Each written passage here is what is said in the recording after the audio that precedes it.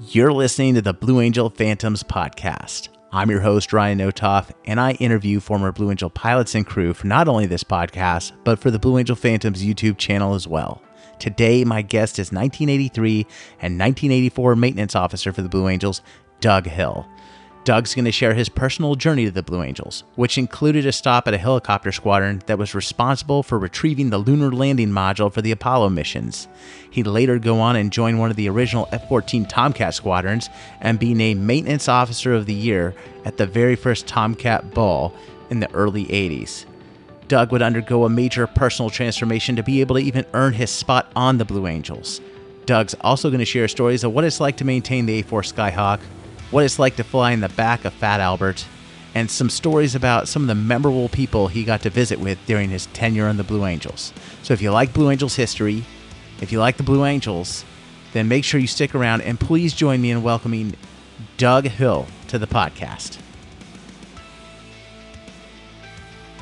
Doug Hill, thank you so much for joining me on the podcast. You were a maintenance officer for the Blue Angels back in 1983 and 1984, and I had the great privilege of meeting you in Pensacola a couple months ago for the Blue Angels homecoming, where I got to meet you and several of your peers. And one of the most exciting parts about my whole trip was just getting to listen to you guys talk and share your stories. And I heard a couple of your stories, and they were some good ones, so I knew you'd be a good guest for this podcast. So, Doug, thank you so much for spending this Saturday with me. Well, thanks, Brian. I really appreciate it. You know, and like we say on the team, just really glad to be here. And I am. So enjoy it. Thank you. So you grew up in Montana. And my first question is, how does a kid living in Montana find his way into the Navy? Well, it was a long and drawn out process, I guess. I was the oldest of 5 children. My mother was a single parent, and I was pretty wild as a teenager. I didn't like school. I think I failed every class there was my freshman and sophomore year in high school, except English. I passed English, okay. And at the end of the sophomore year, my mother thought it'd be a good idea if I joined the Navy. So we went down to the recruiter. She signed all the paperwork, and they submitted it. However, it came back rejected. The Navy wouldn't take me because I had a minor juvenile record and I hadn't graduated from high school. So be it. I went to work for the summer like I previously done for the last 3 years out on a ranch. I used to bale hay for $8 a day in room and board. And that's where I was, out mowing hay one day, when all of a sudden the Navy recruiter pulled up in a gray Navy station wagon across the stubble field. And he says, Hill, I got an appointment set up for you in Butte, Montana in 3 days to have an interview with a regional recruiting officer. And if that interview goes well, he might recommend that the Navy give you a waiver and induct you. So I quit my job at the ranch, came to town. My parents, my mother and family were out of town. They were actually in Minnesota visiting relatives. I had to break the kitchen window to get into the house. 2 days later, I caught a bus.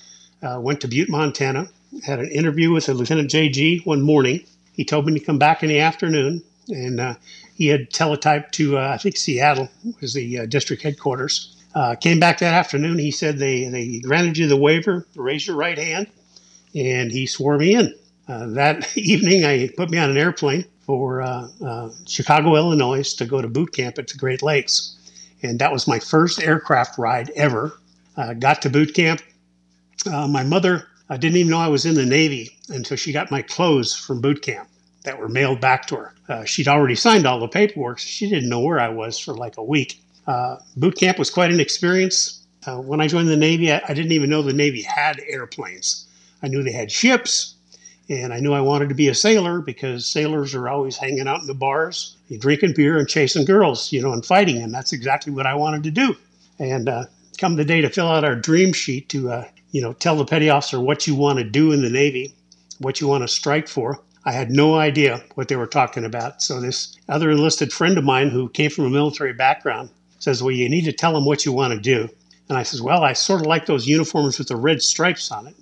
And he says, no, you don't want that. Those are snipes. They work down in the hot engine rooms on a ship. You won't like that. I said, oh, okay. I says, I sort of like those green ones those other guys have, those green stripes on their sleeve. He says, well, that's good. He says, that's aviation. He says, that's a good rate. He says, just go in there and tell them you want to be an AT. And I says, what's an AT? He says, that's an aviation electronics technician. I said, well, I don't know anything about electronics. He says, don't worry. They'll send you to school. Not a problem. So I went up to see the petty officer, and he looked down at my paperwork, and he says, what do you want to do? I says, I want to be an AT. And he says, he says, you're not smart enough to be an AT. He says, you didn't graduate from high school. Your grades wouldn't allow you to be successful there. And my friend didn't give me another choice, so I didn't know what I wanted to say. So this petty officer says, well, how about if I put you down for AE? And I says, what's that? And he says, well, that's an aviation electrician. I says, well, I don't know nothing about electricity. He says, once again, don't worry. He says, they'll send you down to school in Jacksonville, Florida, and they'll teach you. And I said, well, wait a minute. Here I am, a kid from Montana. I'm in Great Lakes, Illinois, and it's October. It's winter. And you want to send me to Florida for the summer or for the winter? I said, yes, definitely. Put me down for that one. And that's how they sent me to AEA school in Jacksonville, Florida. And that's where I had my first exposure to the Blue Angels. I'd never heard of them before, never seen them before. And they were doing a show in 1965 at NAS Jacksonville. And I had the duty that day. And I was assigned as crowd control watch on the flight line in my dress whites. The Blues flew the show. I was just totally amazed with those blue airplanes, everything that they did. I took the show in. One thing I remember distinctly is the blue and red smoke. It was a mixture, I guess, dye with 1010 and oil. But that smoke oil settled on my dress whites, and I looked like a speckled, I don't know what, but I had to throw the whites away. They were so damaged. But that was my exposure to the Blue Angels. Yeah, and they were in the F-11 Tigers back then. That's great. But going back to your education, obviously they doubted your abilities to get through school, and they still put you in aviation electrician school. How'd you do in that? I made it. I graduated with my class, but I think I was number 54 out of 56. So I was 2 from the bottom in A school. I still wasn't, committed to school. I was still enjoying myself out on the beach, chasing the girls and drinking beer, and just like I was in Montana. So I wasn't very good in A school scholastically, but I graduated with my class. When I got my set of orders, leaving A school, I expected to go to Vietnam. Everybody was going there in those days in 1965. And my orders came in, and I was going to a VR-8 squadron, a transport squadron out of Moffett Field, California, one of your favorite places yourself, Ryan. Yeah, saw my first air show there. Exactly. And I can relate to Moffett Field. I was in the big hangars. I was assigned to a VR-8. We had C-130 aircraft. In fact, it was the largest squadron in the Navy at the time. It was a combination of 3 squadrons, VR-7, VR-21, and VR-8. We had, I think there was 44 C-130s. The flight line at Moffett was a mile long with C-130s stacked up. I loved it. I carried a toolbox. I had some great mentors that taught me along the way. They sent me down to El Toro, Marine Corps Base, to C-130 Autopilot Compass School. I was a C-130 Autopilot Compass expert, you might say. In fact, that was my primary NEC my whole enlisted career because it held a higher priority than just about anything else. I really enjoyed the C-130s. And then, in the Blues later on, being with Fat Albert, once again, just a tremendous affection for that aircraft and what it can do. I was at Moffett Field for about 2 years. That's where I met my wife. Still sort of cavalier, I guess you want to say, not a real studious person. But airplane-wise, as an electrician, I think I really grew a lot. I had an old mentor, was an old second-class petty officer who'd been to Vietnam before. He'd been in for like 15 years as a second class, and I carried his toolbox for him. But he told me one day some of the best advice I've ever had in my whole Navy career was that he said, Doug, he says, no matter where you go in the Navy, there's always going to be somebody that's been there longer than you. So if he's been there longer than you, he probably knows that airplane better than you do. So if you want to stand out, if you want to be recognized when you go anywhere new, he says, you don't have to know everything there is about your airplane.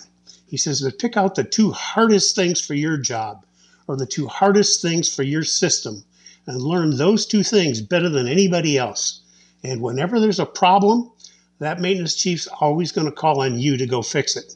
And Ryan, that's worked for me my entire, not just military, but even civilian career, is you don't have to be an expert at everything, but learn the two hardest things for your job better than anybody else, and then make sure you hire somebody that knows the rest of the things. But I enjoyed VR8.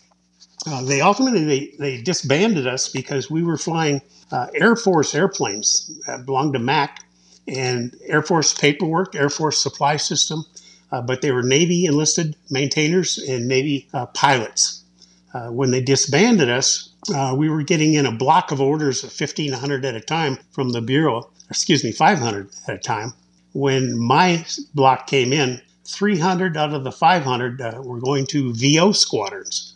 And everybody looked at each other because nobody understood what a VO squadron was. And come to find out, it was a converted P-2V aircraft that they put a tail gunner in it, painted them black, and they were going to Vietnam to fly the rivers, low level through Vietnam. And in fact, I think they probably only lasted about 10 months over there before they were all shot down. So luckily, that isn't where I went. My orders came in to go to VX5 at China Lake, California, out in the middle of the Mojave Desert. I really enjoyed that tour. It had a mix of airplanes. We had A4s, F4s, and some of the brand new A7s. So I got experience working on all three of those aircraft types, of which, the A4 later on in the Blues helped me tremendously because I had a real good understanding for what it took to maintain that particular airplane. I got married out there. My enlistment was coming up to end.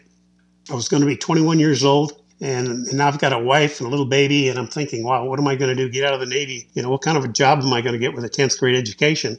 All my friends were re-enlisting, and at the time, the Navy would guarantee you orders to just about anywhere you wanted to go.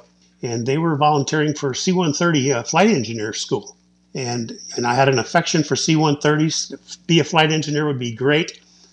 Besides the $55 extra flight pay would be tremendous. So me and my wife sat down and we had to make some real tough decisions. And rather than the flight engineer school, we elected to, I knew I had to go back to school and get smarter. So we elected to re-enlist for guaranteed orders to Aviation Electricians B School, which was back in Jacksonville, Florida. And that's where we went. It's the hardest school I've ever been to. It was, I think it was 38 weeks long. Extremely tough. We were doing, trig functions on a slide rule, and here I am, a 10th grade dropout. So when we graduated from B school, in fact, like I said, my academic capabilities sort of came out, I guess, because we graduated with 14 in my class, and I was the second from the highest in the class. Really turned it around, I guess. I became no longer a juvenile, but I was a father and a husband.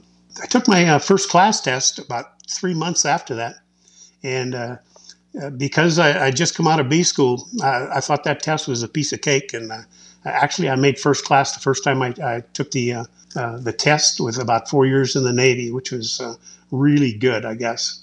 Getting ready to leave B school, once again, we're all sitting around waiting for our orders to come in. Where are we going to go? And my expectations were definitely I was going to go to an attack or a fighter squadron aboard a carrier over to Vietnam because that's still going hot and heavy. I think it was December of 68. My orders came in and I opened them up and it said to go to a report to Imperial Beach, California to HS4 and a darn helicopter squadron. Now here I am and I've got experience in C-130s, A4s, F4s, A7s, and they're going to send me to a helicopter squadron. I just sort of shook my head. But we went to Imperial Beach to a helicopter squadron. They were flying SH-3 Deltas, and as it were, HS-4 was actually considered probably the most elite helicopter squadron in the Navy at the time. We were actually the squadron that was responsible for the pickup of Apollo 10, 11, 12, and 13. So I had the opportunity to make all 4 of those Apollo pickups. I got to see the capsule fall out of the sky, the first man that walked on the moon get out of the helicopter and get into the silver trailer. We used to wave to him down in the hangar deck. So it was a tremendous experience in HS-4. Taught me so much. That airplane had one of the most complicated systems that I'd ever worked on, the automatic stabilization equipment. They called it the ASE. It was gyros and accelerometers all integrated together in an amplifier where the helicopter could be flying at 150 feet, 60 knots, press a button, and it would automatically take you down to a 40-foot hover at 0 airspeed. and it was tremendous. It was the system that I used to, whenever I took my enlisted rating tests in the future, if they'd asked me an inertial navigation question, I always related to the factors of the ASC system, and I always did real well with that. Hey, Doug, can I interrupt you there? Sure. So you got to go pick up, not you personally, but the aircraft you worked on got to go pick up the NASA astronauts that would splash down? Absolutely. Apollo 10, 11, 12, and 13. In fact, so were you on board was it the Hornet that went and picked them up? The Hornet was one, the Ticonderoga was one, the Iwo Jima was one, and I can't remember what the other one, but I don't know if it was the Bennington. 4 different carriers. You bet. And I was going to say a little side note to that. I talked a minute ago about that ASE system, how critical that was. And we used the same helicopter, side number 66, to pick up all the astronauts and all 4 of those Apollos. Yeah, there's a replica of that helicopter in the Hornet Museum. So if you're in the Alameda area, I highly recommend you check it out. They have a replica of that helicopter because I think helicopter 66 actually crashed, if I'm not mistaken, later. Actually, the original aircraft is on the USS Midway in San Diego. Oh, it's the original's on the Midway. Yeah, okay. It hasn't been restored yet, but I did have the opportunity a couple of years ago to go through it, which was really interesting. So it's really dilapidated. They haven't done anything to restore it yet, but I've got lots of fond memories. If I can just relate one to you, fire away. We were getting ready to do Apollo 11, and we were in Hawaii, which is our first step before we go out into the Indian Ocean for pickup. And that particular aircraft, we had lots of problems with the collective coupler system on it, meaning the pilot would engage ASE, the helo would go down, and rather than just stop at 40 feet, the discrepancy he would write up was put tail wheel in water. So like it wouldn't stop him at 40 feet. The plane just kept going down. And we worked on it for a week, our whole electric shop, and we couldn't figure it out. And we're in Hawaii, and we're getting ready to go out for Apollo 11, and Commander Smiley, the commanding officer of the squadron, comes down to the electric shop one night. He's a little short guy, and he was really excited. He says, "Hill, you got to fix 66. You got to fix 66. I got to have 66. You got to fix that. If you don't fix 66," he says, "I got to paint 66 on another helo. We got to have 66." I mean, no kidding. And so we're in Hawaii. So the next day, he gets a test pilot for me, and we're going to go up on a maintenance flight. And I got an amplifier and a bunch of modules, and I'm trying to troubleshoot this airplane in flight to see if I can duplicate the problem and figure it out. And we shot a couple of approaches and to a hover, and the same thing, the bottom wasn't there. And all of a sudden, I'm kneeling down, and I look back in this the socket of this amplifier, and had 10 or 12 modules in it. And the sun just shined in there, and I could see a pin, and it looked like it was recessed a little bit. So I gently reached in with my needle-nose pliers, which you never do, and I grabbed that pin, and I pulled it out, and sure enough, I reset it in the socket. We plugged those amplifiers in, and we shot a perfect approach, working great. And this young lieutenant, the pilot, he was so elated that we fixed the airplane. He says, "Hill," he says, "have you ever seen the backside of the island?" And I says, "No." He said, "Let me take you on a tour." So we opened up the door on the side of the plane, and me and this third-class AW, we put on a gunner's belt, and we've got our legs hanging outside the helo, and this pilot's taking us in and out of these coves on the backside where you can't get there. There's no cars can get there, and it's just a black lava against a beautiful turquoise water going up on it, and we're going in and out of those coves back and forth. And so when I go back to C66 sitting on the Midway, I had to open the door and sit on there and say, I was here 30 years ago or whenever it was. But it was a great experience. Yeah, and so was Neil Armstrong at one point. So You pretty bet. incredible. Yeah. At the end of my tour in HS4, they were taking applications for initial cadre for the F-14. They wanted to send enlisted people back to the factory to get factory trained on the F-14. So I filled out the application, sent it in, and it was almost a year, and hadn't heard a thing. So I figured, well, I didn't get accepted for that program. And then one night I'm watching television, and I see the first aircraft coming into Long Island that ultimately crashed, and the pilot and NFO ejected, and the plane crashed, and fireballs. And I'm thinking to myself, wow, I guess good thing I didn't go to that airplane. And the next day, I got notification that I was accepted to the F-14 initial cadre. So and I'm not sure how many sailors actually went. I got a feeling there was probably 200 to 300 throughout the Navy, but we went to Hicksville, New York, if you can believe that name, to the Grumman factory, and went to, I think it was 8 weeks of intensive training on the F-14. It was extremely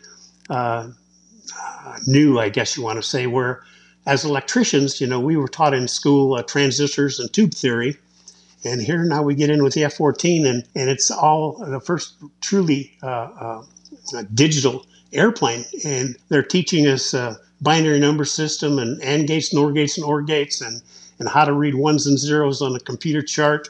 And it was like going into a different world for us. But I enjoyed it.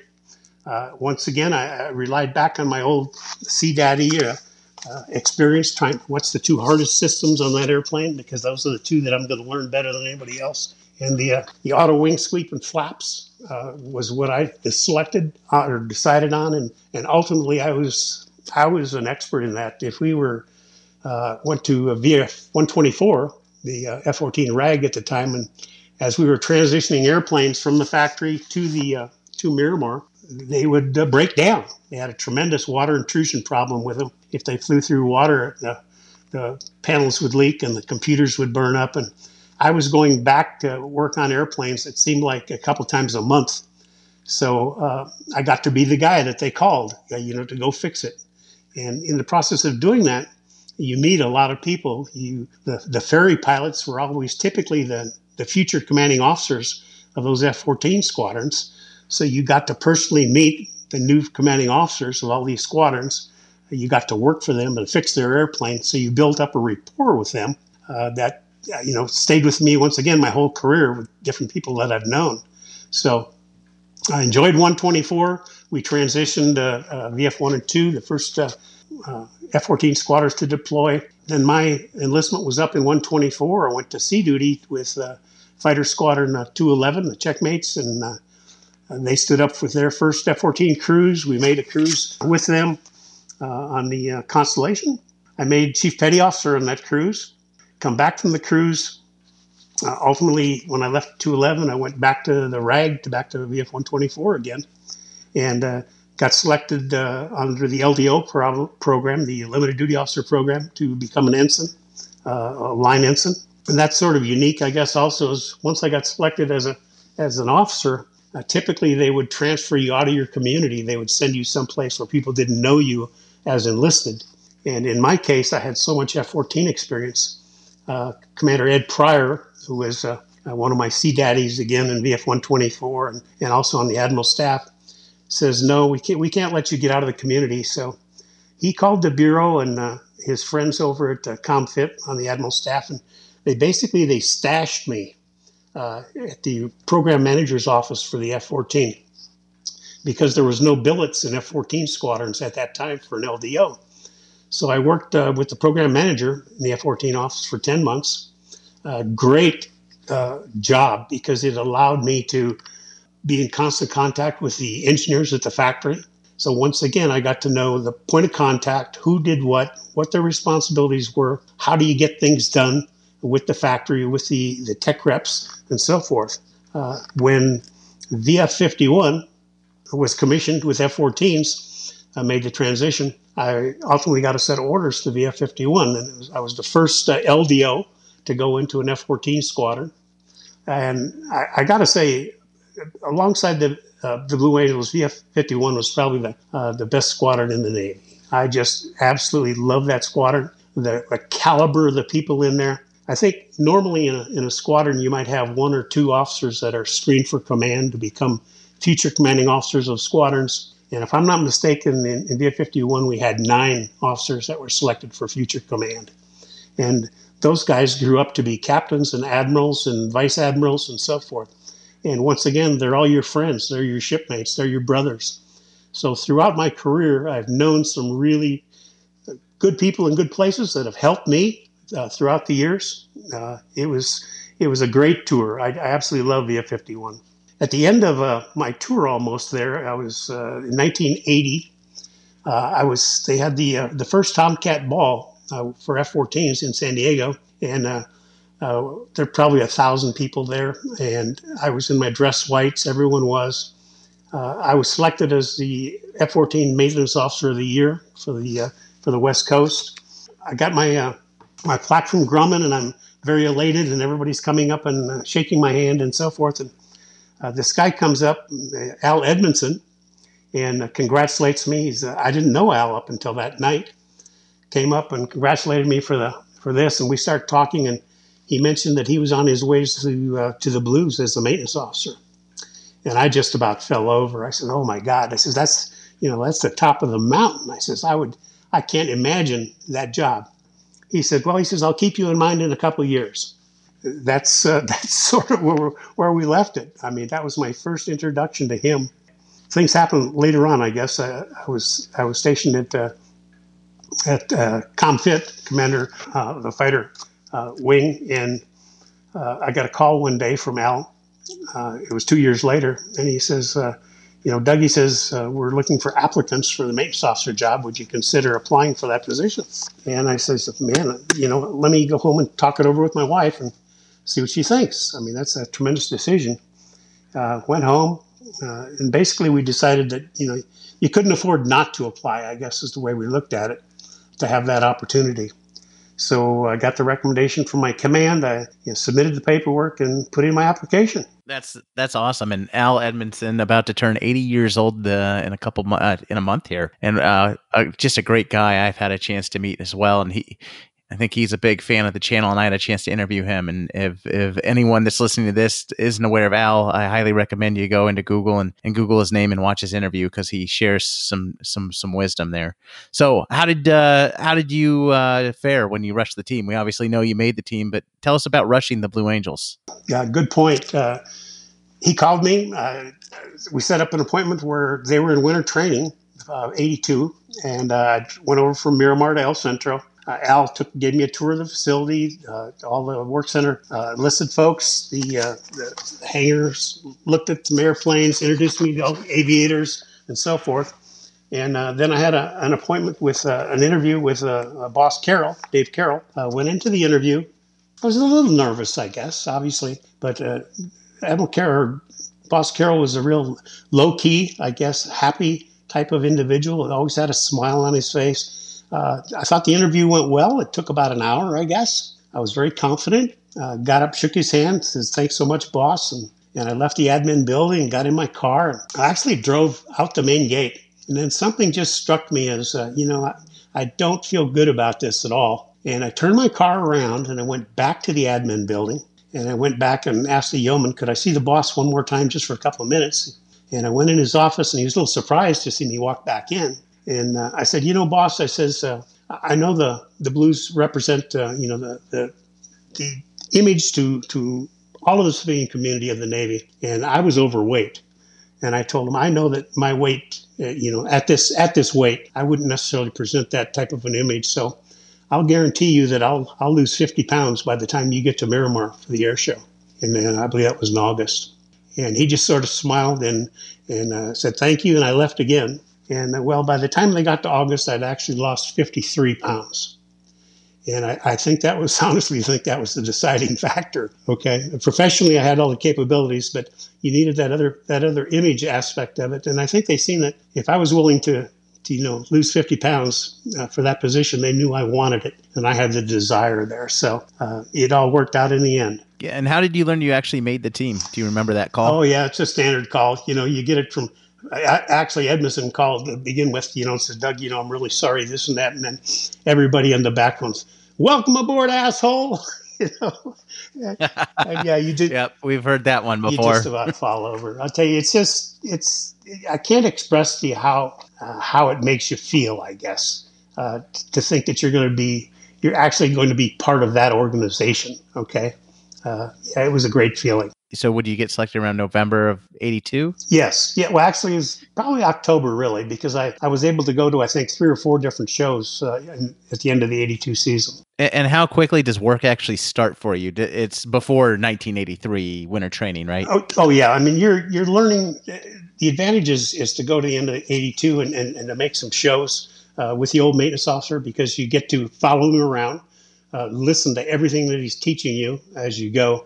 Understand the basics of an air show is basically what it was. We did have the opportunity to go to Hawaii for a 2-week trip, which was enlightening.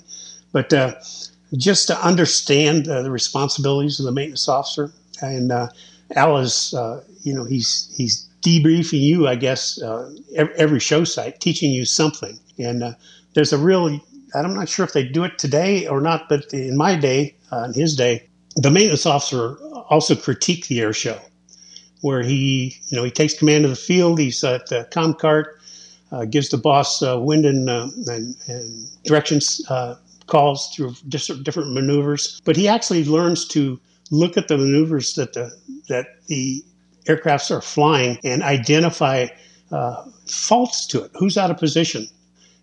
And he teaches you a crib sheet, I guess, to take notes. So for every maneuver, the maintenance officer is watching that maneuver and identifying where it's placed on the field. Is there anyone out of position? Who's out of position? Whether they're deep or flat or up the bearing or down the bearing. Was the maneuver over center point or 400 feet left? And ultimately, you'll go back at the debrief and you will run the video and a maneuver at a time, and the maintenance officer would identify, who's out of position. And the pilots, they would never take criticism from another aviator. There's no doubt. I mean, because their ego was very high. They're the best at what they do, but they do take criticism from a ground officer who doesn't know how to fly. I'm not telling him how they got in that position. I'm just telling him what it looks like from the ground so that he can fix it next time. And that's the premise that we worked on.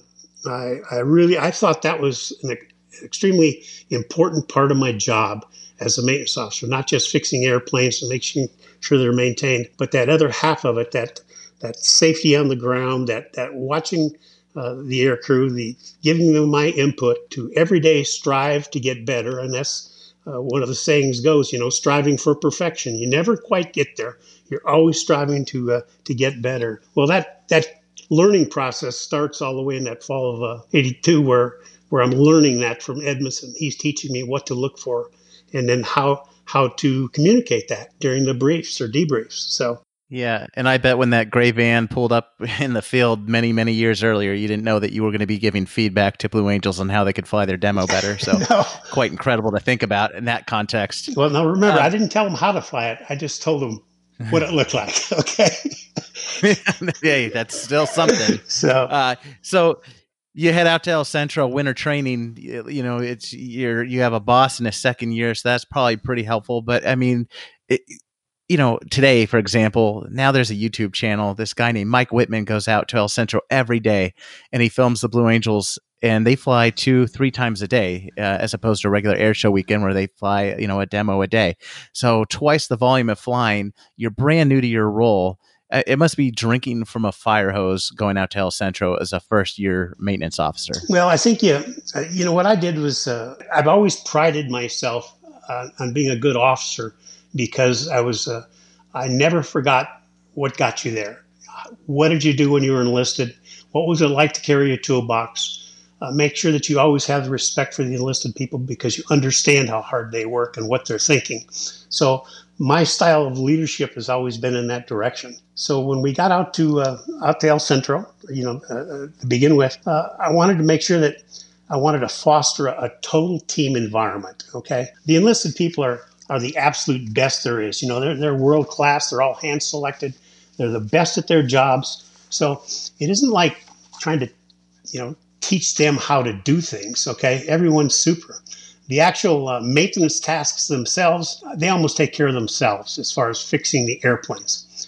The biggest challenge I thought was ensuring that everybody was going in the same direction, where you could say something and 10 different people would go out in 10 different directions and each one of them would accomplish the task. But trying to get them all to go in the same direction and accomplish the task together, that's the difference. That's what I tried to always achieve. My goal was to communicate, in a manner that everybody's going the same direction. And I know you've heard the saying, just like we said, glad to be here, boss, right? I'm not sure, are you aware that there's the second half to that goes along with that saying? It's glad to be here, boss, I'll fix it. The only acceptable answer is I'll fix it. It doesn't matter what the problem is. or what the issue is, I'll fix it. And that's what we're always striving for perfection at all times. Okay. Winter training, I thought was a learning process. It was learning from the chief petty officers and senior petty officers. I was real fortunate where my senior maintenance chief was a gentleman by the name of Rene Cretura. We called him Frenchie. And in fact, he and I were first-class petty officers together. So I knew him very well before the Blues. We both had an interest in cars. He used to rebuild Volkswagen sand buggies, and I rebuilt Mustang convertibles. And we had an understanding of each other and a friendship there.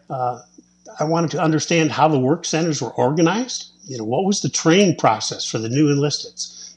And I think primarily I was looking at how can I build a rapport, okay, a personal type of rapport with the enlisted team. And I'll give you an example, I guess, of one thing.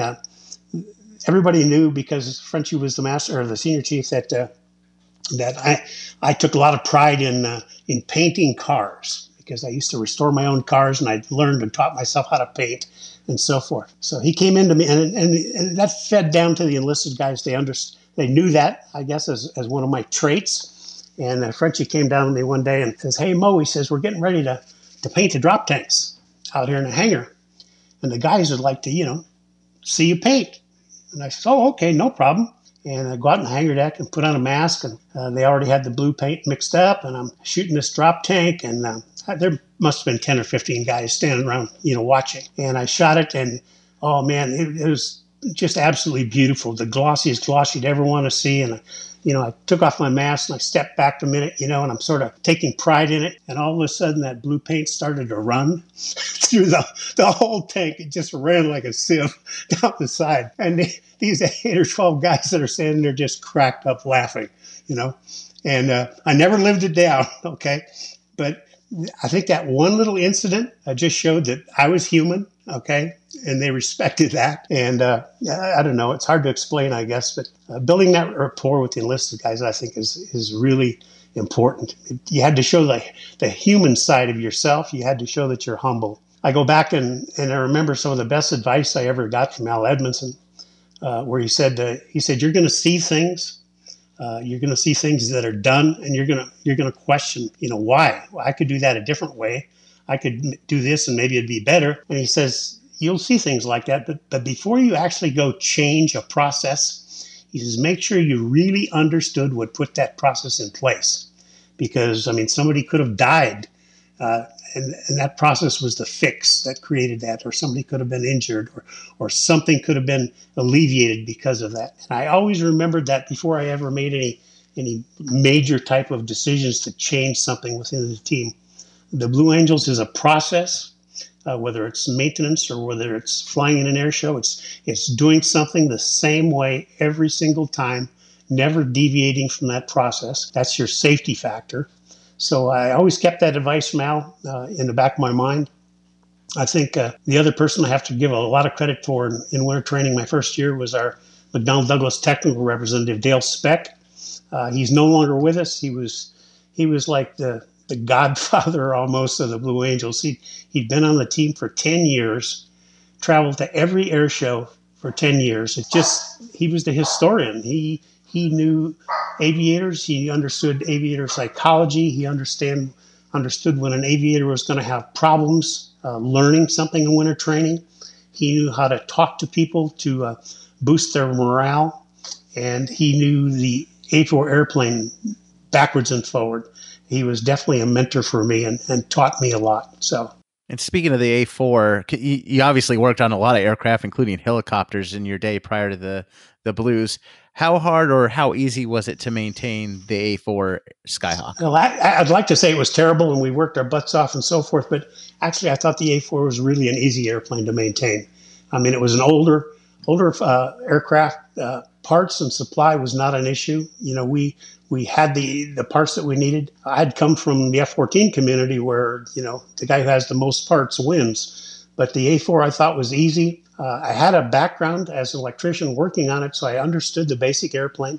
Not to say that I could do it like the enlisted guys that were there, but I could talk the same language, I guess, okay? So, and the men and women that were in the Blues are just, I don't know, they don't get any better. they're the absolute best at what they do. And it's such a team environment where if you're going to, pull an engine or split a tail or do something, it's all hands. It's everybody doing it. And it's not one of these where you're looking for help. You don't have to say anything. It's just there. So I thought the A4 basically was an easy airplane to maintain. In wax, I mean, unfortunately, like cleaning and waxing the airplane is a big part of the Blue Angels, how the jets present themselves.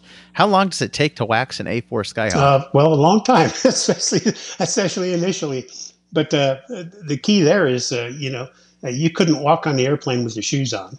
You had to have socks only. If you on an A4, if you took the leading edge slats are stainless steel and they're bolted up, but they're polished just like chrome. If you put your hand on that stainless steel, it costs you a case of beer.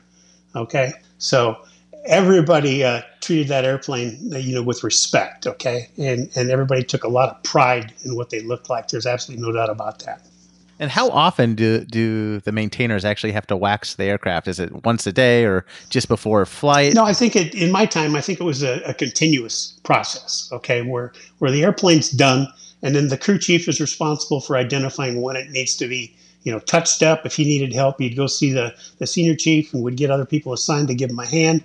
So I don't think there's a specific amount, I guess. A lot would have to do, too, with you do air shows and flying back to Pensacola. If you flew through a thunderstorm or through rain, we had fiberglass radomes, and the rain would just take a beating on the leading edges and that radome. So there was always touch up going on on the struts, okay, and on the fiberglass radomes to get them back into shape. So you're always touching up the paint, applying more wax, so forth, to keep the cosmetics where it needed to be. And as you know, I myself am a layman when it comes to the technical aspects of an airplane. But the one thing I always enjoyed about the Skyhawk, just because it gave it that unique look, was that external fuel probe. Did that ever give you any issues or challenges, just having this other external piece on the airplane, or not really? No, not at all. And obviously we used that a lot because we went to Bermuda and Hawaii and so forth, and we had to use in-flight refueling.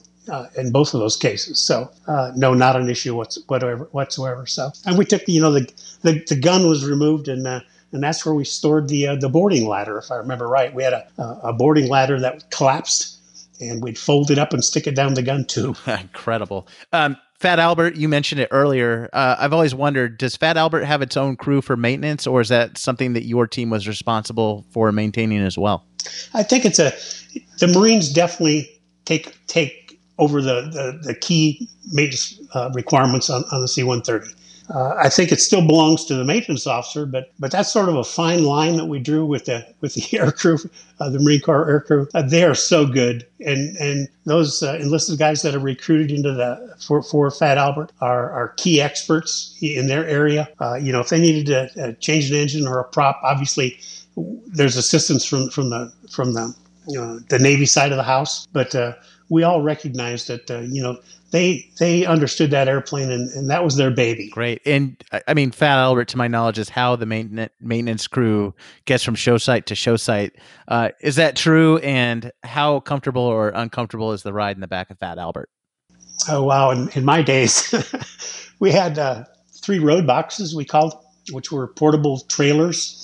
Where each work center was assigned so many drawers on both sides where they kept their spare parts, their tools, their so forth that they were going to need to maintain the aircraft on the road. And when you put those 3 road boxes in, there were no seats available on the starboard side of the airplane, okay, because of the size of the road box. So all of the seats were canvas seats on the port side, on the left side. If you sat down on that canvas seat, literally your knees would almost hit the road box. You could not walk from the front of the Fat Albert to the back of the airplane because there was no place to walk. If you wanted to go from, to the bathroom out in the back, you had to climb over people in their canvas seats to get there. And when you get back to the back of the airplane, we had 3 huffers that we carried that we chained to the ramp. And when the ramp came up, those 3 huffers were sitting in the back.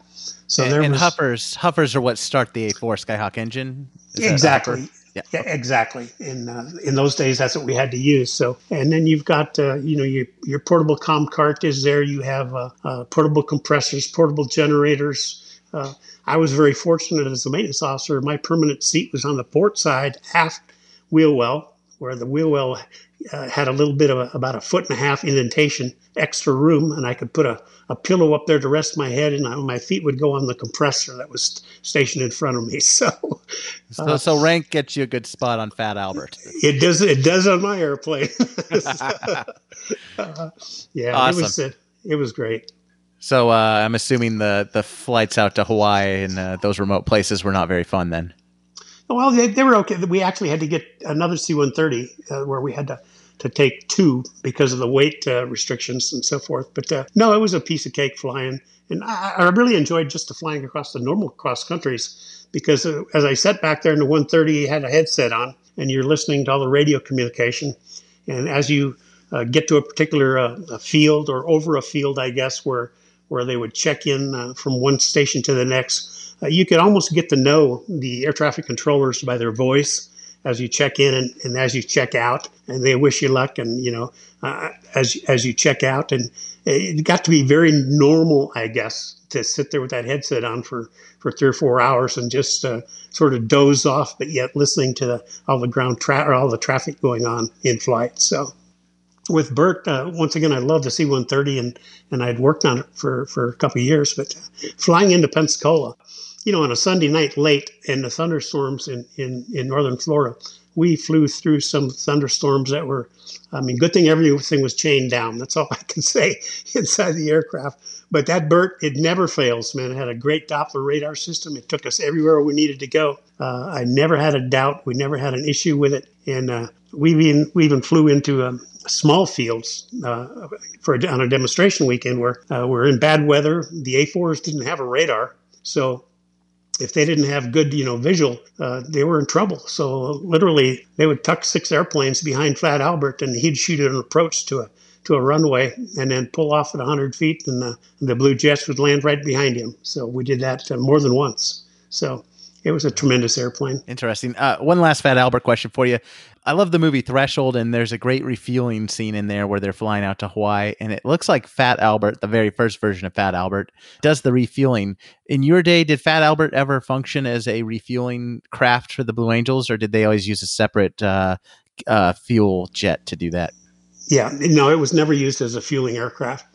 I don't think it was ever, let alone on my team. I can't imagine where it would be. Great information. Thanks. So, 1983 is your first season. Any air shows that stick out in your memory that were extraordinary, or anything unique happened that you could share with us? Well, I'll tell you what, 83 and 84 sort of run together for me. Okay. Yeah, sure. Well, hey, let them rip. Yeah, I can't differentiate one year from the next. It just seemed like it went by in a whiz. It was so fast. But I've had some real experiences, I guess, that I thought were I remember today. That I'm just thinking to myself here a second. I can remember at one air show. Typically everything goes smooth at an air show. Typically, it's repetition. It's doing the same thing every day. Once again, like I said before, that's your safety factor, I guess. And but we had an indication or an item one day where we had a particular one of the straight jets had a fuel control problem where the engine wouldn't start unless the engine was warmed up, was warm. You could shut it down, and 30 minutes later it'd start up again. But if you let it go for an hour, it wouldn't start. So we couldn't go get a spare. We were too far away. So what we did with that airplane is we pulled it behind the crowd, behind the hangars where no one could see it. And we had an enlisted guy went out there every 30 minutes throughout the night to start the jet up, warm it up, shut it down, and start it up again 30 minutes later. And the next day, we got ready for the air show, and we had 5 jets parked out in front. And 15 minutes before walk down, we towed the 6th jet out. It was nice and warm, put them in spot. 15 minutes later, the pilots walked down, got in, fired the jet up, started just fine, had no problems. So that's, the process, again, I guess, is doing what you need to do to be successful. Do you remember San Francisco, 1983? The Blue Angels hadn't been there in a couple years, and they got a permit to do some lower flying around the city. And when they showed up, it scared the hell out of everyone. Oh, absolutely. In fact, San Francisco is a great place to do an air show because it's over the water show. And you're standing there and you're looking out over the water, and the Golden Gate Bridge is on the left-hand side. Alcatraz is out sort of to your right, and the city is right behind you downtown. And the way I understood it was we practice on a Friday and then fly an air show on Saturday and Sunday. Well, the way I understood it is nobody told Mayor Dianne Feinstein that we practiced on a Friday. So here's all these office buildings with people in them working on a normal Friday, and all of a sudden here comes these blue jets, flying between the buildings downtown San Francisco. And she went crazy. She almost shut us down. I guess ultimately somebody appeased her, and she let us go ahead and finish the show on Saturday and Sunday. But that's the way I understood it, is that she never got communicated that we were going to practice on a Friday. But we made it up for her because the next year we went back to San Francisco. We gave her a ride in the back seat. So I think she's a friend of ours now. Yeah. Did you ever get a ride in the back seat during your time? Many. My first actual ride in the back seat was Scott Anderson was the narrator when I got there in '82. And he took me up for my first ride in an A4. And it was actually the first ride in a tactical jet. I'd never flown in a tactical jet before. I was nervous. I was sweating like a hog, I guess. But it was I can't describe it. I didn't get sick. I understood then, Ryan, why aviators always want to fly. As a maintenance person, the pilots always want to fly. Give me a hop, give me a test hop, let me get on the flight schedule. I understand now why they wanted to do that.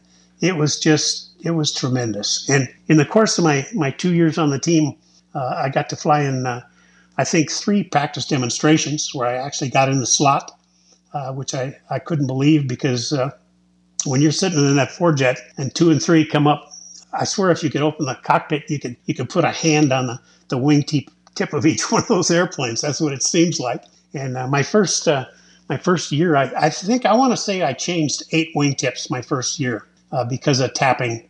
And, the first 18 inches or so in a light bulb is all it's on a wingtip. But they really do get close, and they're moving all the time.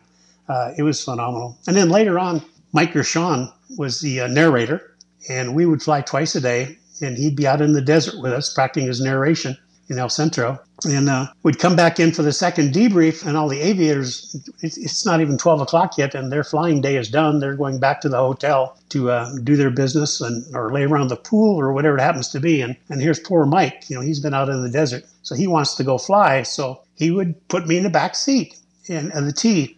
And I probably have 20 hours in the back seat with him that I just love, because now you're just cruising around the Imperial Valley. He's showing you around. And I never forget this one instance. He said, Didi, he says, I'm going to show you how to do a split S reversal. And I said, oh, okay. Being an electrician, I can watch the instruments. I understand what the instruments and gyros and accelerometers do and how to read them. But I have absolutely no idea what's happening outside of the cockpit. I have no perception for the air outside of the cockpit. So he's going to make this run. I see the sticks coming back, the throttle's going more power, the gyro is rolling up.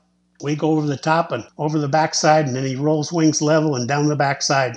I said, man, that's really cool. He goes, you want to try it? I said, sure. So then I'm thinking to myself, okay, what did he do? Well, he pulled the stick back, gave some more power, and away we go. And that's what I did. And I get almost inverted up at the top, and I stalled the airplane, and it's starting to fall straight down. And he comes over the radio. I got it, Mo. I got it, Mo. I got it, Mo. So that was my experience flying with him.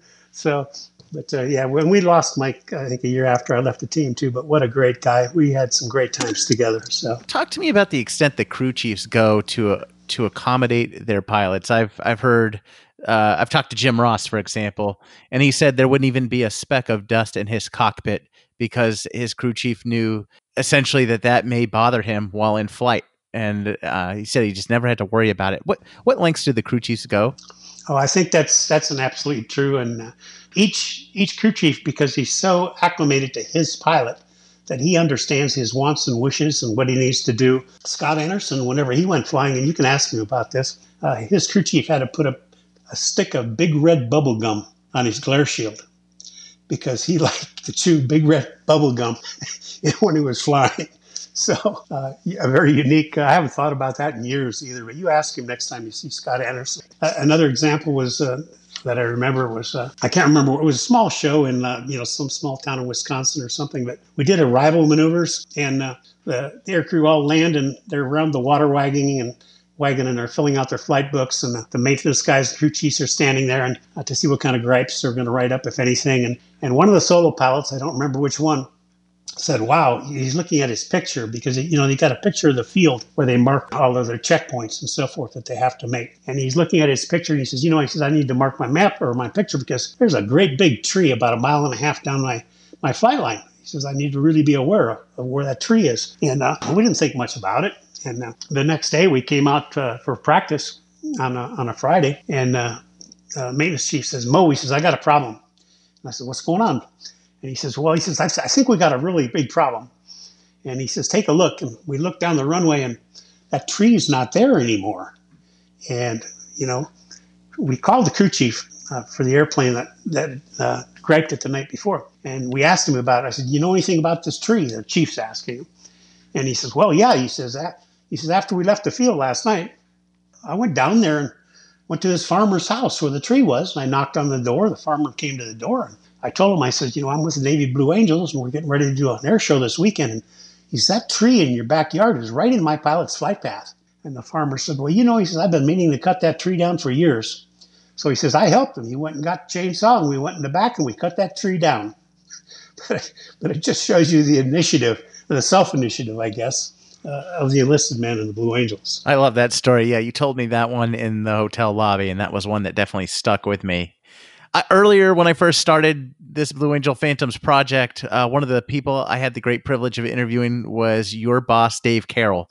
Talk to me about Dave Carroll, what it was like to work with him, and then also transitioning to a new boss, and I believe Boss Haas Pearson. Okay, yeah, Dave Carroll was obviously he was my first year boss, and he's the guy I interviewed originally. But to me, Dave Carroll was the epitome of a polished naval officer. He was low key. Never raised his voice. He was obviously a great stick, pilot. Otherwise, he wouldn't be there. And I just seem to remember that he always had a smile on his face. He was just a pleasant human being, a good pilot. If you could give him criticism, he would take it with no feedback. And he was a great leader, just a nice guy. Haas Pearson, again, he was a great stick. My take on Haas Pearson he was more of a, what do I want to say? He was more of a down-home, kick-the-tires type of an officer.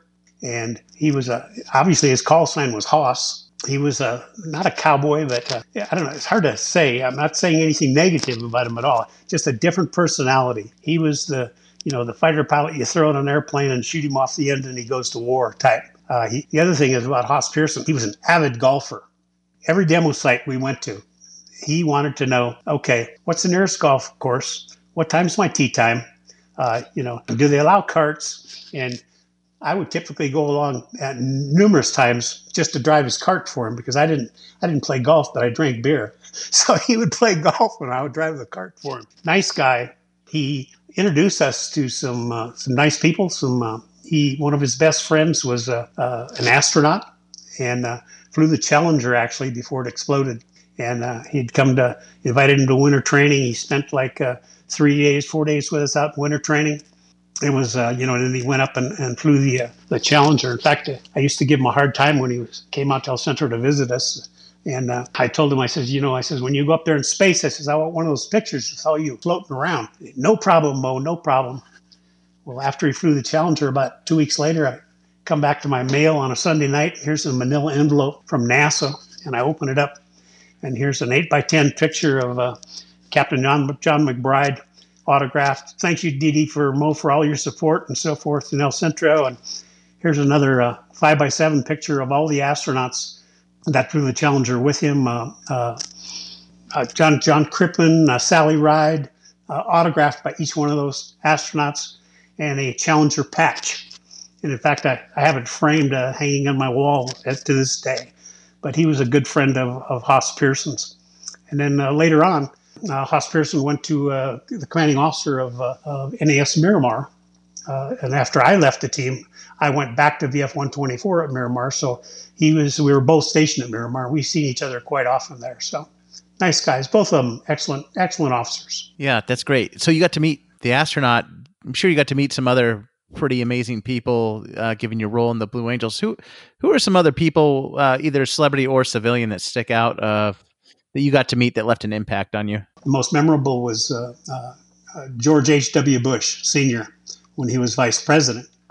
We were at Seafair in Seattle. We were at Boeing Field, and he was there at the same time. And they arranged for him to come out. We were all in formation, all the officers, and he came up and shook each one of our hands. We all have pictures of him shaking hands, and just a really nice guy. And he was real casual that day. One of the things I remember distinctly was, and it's funny how I remember this, but I thought he did have penny loafers on, like boat shoes, the kind that you would put a penny in the front of. And I could swear, Ryan, that he didn't have any socks on. Okay. And it just impressed the dickens out of me, To this day, I think about it, and I have the picture hanging on my wall also, but I can't quite see his socks in the picture, so I don't know for sure. But nice guy. And probably to go along with him was probably Ernest Borgnine. He was an honorary Blue, you know that, right? And I sure do. In fact, he mentions the Blue Angels in his biography. Okay. He would show up 6 or 7 times a year at different air shows. Come to the brief, come to the debrief, sit next to you. Just the nicest guy in the world. And in 82, the fall of 82, when Al was still there, and we were getting ready to go to Hawaii, he was shooting a TV series, Magnum P.I., in Hawaii with Tom Selleck. I think we did the El Toro show first in California, and then we were going to fly to Hawaii. And Ernest Borgnine had his wife take us out to dinner, came and picked us up at the hotel in limousines, took us to a really, really fancy Italian restaurant. I mean, the guys have got tuxedos that open your door for you, really fancy. And then when we got over to Hawaii, he introduced us to Tom Selleck, and Tom came out and we gave him a ride in the jet. Just the nicest guy in the world. He invited us over to his where they were shooting his series, and the next day, and we'd sit on the sidelines, drinking a Coke, and he'd go shoot his scene, and they'd cut, and he'd come over and sit down with you for 10 or 15 minutes, and he took us out and showed us they had 2 red Ferraris that they used in the series, and one of them was pristine, just polished, beautiful, and he says, yeah, that's the one we use for the close-up, and then there's other ones for the road scenes. And it was beat all to dickens, So, but to this day, just a really nice guy. Enjoyed meeting him. Another that I really enjoyed was John Denver. We were at, I don't know, I think it was Appleton, Wisconsin, maybe, but we gave him a ride in the jet, and he came from a military family. His dad, I think, was retired Air Force. And he was an aviator. He invited us to his concert that night, and we went to the concert. And then after the concert, we went back to his dressing room, and he sent his road manager out. And he came back with 3 cases of Budweiser beer. And we sat there and drank beer and just talked airplanes all night long. And, he's one of these guys, oh, yeah, man, you get to Denver, come on over to the house, and we'll do this and that. And I'm thinking to myself, yeah, right, Doug Hill's going to go knock on your door in Denver. But and then ultimately, he got killed in an airplane. So, but just a really nice guy, nice, genuine guy. Yeah, I don't want to keep you too long. Do you have any other memories that you want to share, or do you want to wrap it up? No, I think we can wrap it up. But I would like to say, just I'm extremely fortunate for where I came from and where I ended up. But your success in the Blue Angels is driven, I think, totally from the enlisted character within that team. They are absolutely the world's best, and you can't describe it. Okay, I'm so proud to have been able to serve with them, and I really wish the current team all the best in the world, and for all the exes out there, enlisted and officer. I welcome you as a brother, and I thank you for all your support through my tour. All right, so that wraps up this second episode of the Blue Angel Phantoms podcast. Special thanks to Doug Hill for taking time out of his day to join us here and have a conversation. So if you like these conversations with former Blue Angel pilots and crew, make sure you subscribe to this podcast and also subscribe to the Blue Angel Phantoms YouTube channel. So until next time, thank you very much, and I will see you soon.